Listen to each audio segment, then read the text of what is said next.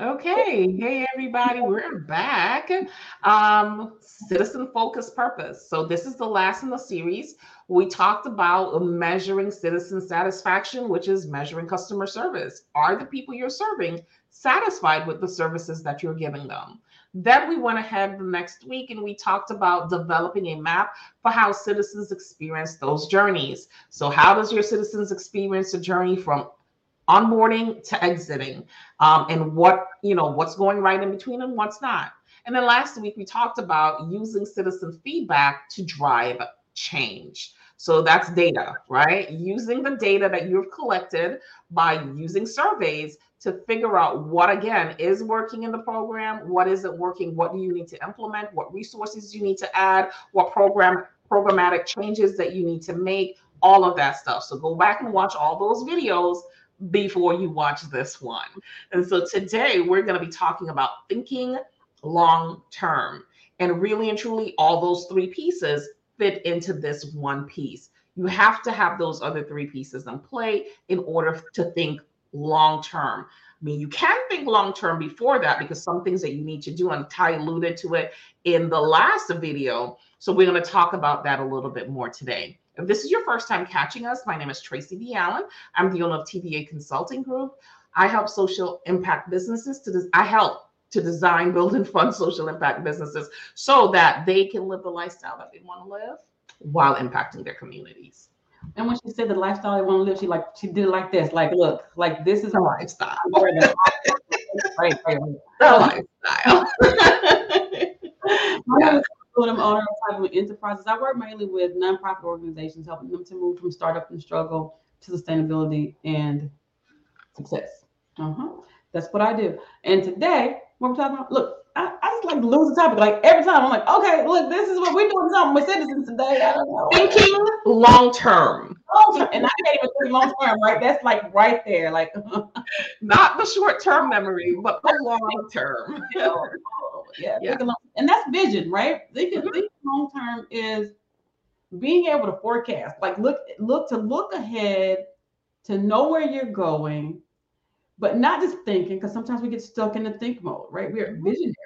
A lot of times. We get stuck in the think, and we're like, okay, I'm thinking long, and I'm just staying there, but I'm not thinking about the processes in the middle to get me there. But you still want to keep that in mind. You want to know where you're going. Again, you want to know, what does it look like for my business, for my community, for my organization, long term, and where do I fit into that long term picture?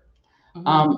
And sometimes, Tracy, and I see this a lot with nonprofits when they start, they're trying to solve a problem that is temporary, you know, and for a lot of them, addressing a temporary problem is also going to mean that they're going to get temporary funding, right?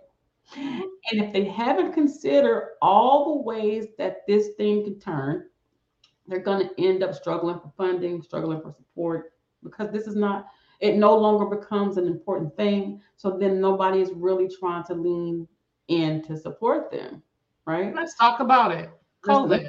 let's If you co- started an organization to solve COVID problems, just COVID problems, that's a very short term our problem. time. And you think about how many pandemics, before our time, that Mhm. or that have come and that's kind of what they do, right? It's kind of like you're doing this thing, you got a cold. When the Mhm. cold first came to the scene, it was, oh my gosh, everybody's down, a couple of people ain't down, not like that anymore. Flu comes and Mhm. you do this thing. HIV is one of Mhm. the things where now it's treatable, you can sustain your life, people live from whatever, but how does that change? I, Right. How do you pivot? I remember when I worked in HIV, when I first started working in HIV, prevention education was the thing, Mhm. because people were getting HIV at alarming rates and they were dying. It was like, and the treatment was terrible. Folk were dying just because they were being treated. It was like, okay, what? It was a mess. And Mhm. most of the funding at that time was being directed toward prevention education, because you know what? If we can't treat it, we can at least help people learn how not to get it. Right. So this is what. as time went on and treatment became better, Magic Johnson figured out, hey, if we reduce the viral load with this pill, then it's gonna be cool, right? We can figure this out, and we can live, we can be healthy, we can do this, this, and this. So what happened with prevention education dollars, right? They kind of went down. What you can treat it. Then how about then funders start putting money into treatment and things like adherence to medicines and that kind of stuff. So what do? Instead of changing your mission from we can't do education anymore, we can still educate, but what if we educate people about how to stay in treatment? What if we educate people about how to keep their viral loads down and how not to continue to pass the virus along and that kind of stuff, right? But you have to think, where might this go? Even with something like COVID, what happens when vaccines are widespread and everybody's immune and what do you do with your organization then, or your service then, if you started a business to sell PPE and nobody's wearing masks anymore? So what do you do? Right. Yeah. And that's what it is about, pivoting, right?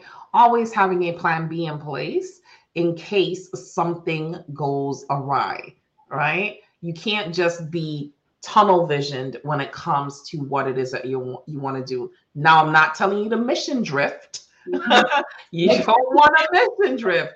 You just want to pivot within your actual mission. And we did a whole series on mission drift. So if you haven't seen it, go watch that too. Right. But thinking long term, because we know things are forever changing. Right. Like there's this meme that goes around that there's a sound that your children, if you have children, people in our age group, right, Time, there's a sound that they would never know. And that's the sound of a fax machine or connecting to the internet. Like they don't know what it sounds like to dial. The phone, true story. This is probably not for this, but look, my husband was in the hospital. True story, and there was a phone, like a rotary phone, sitting in the hospital. I tell my daughter to call my mom.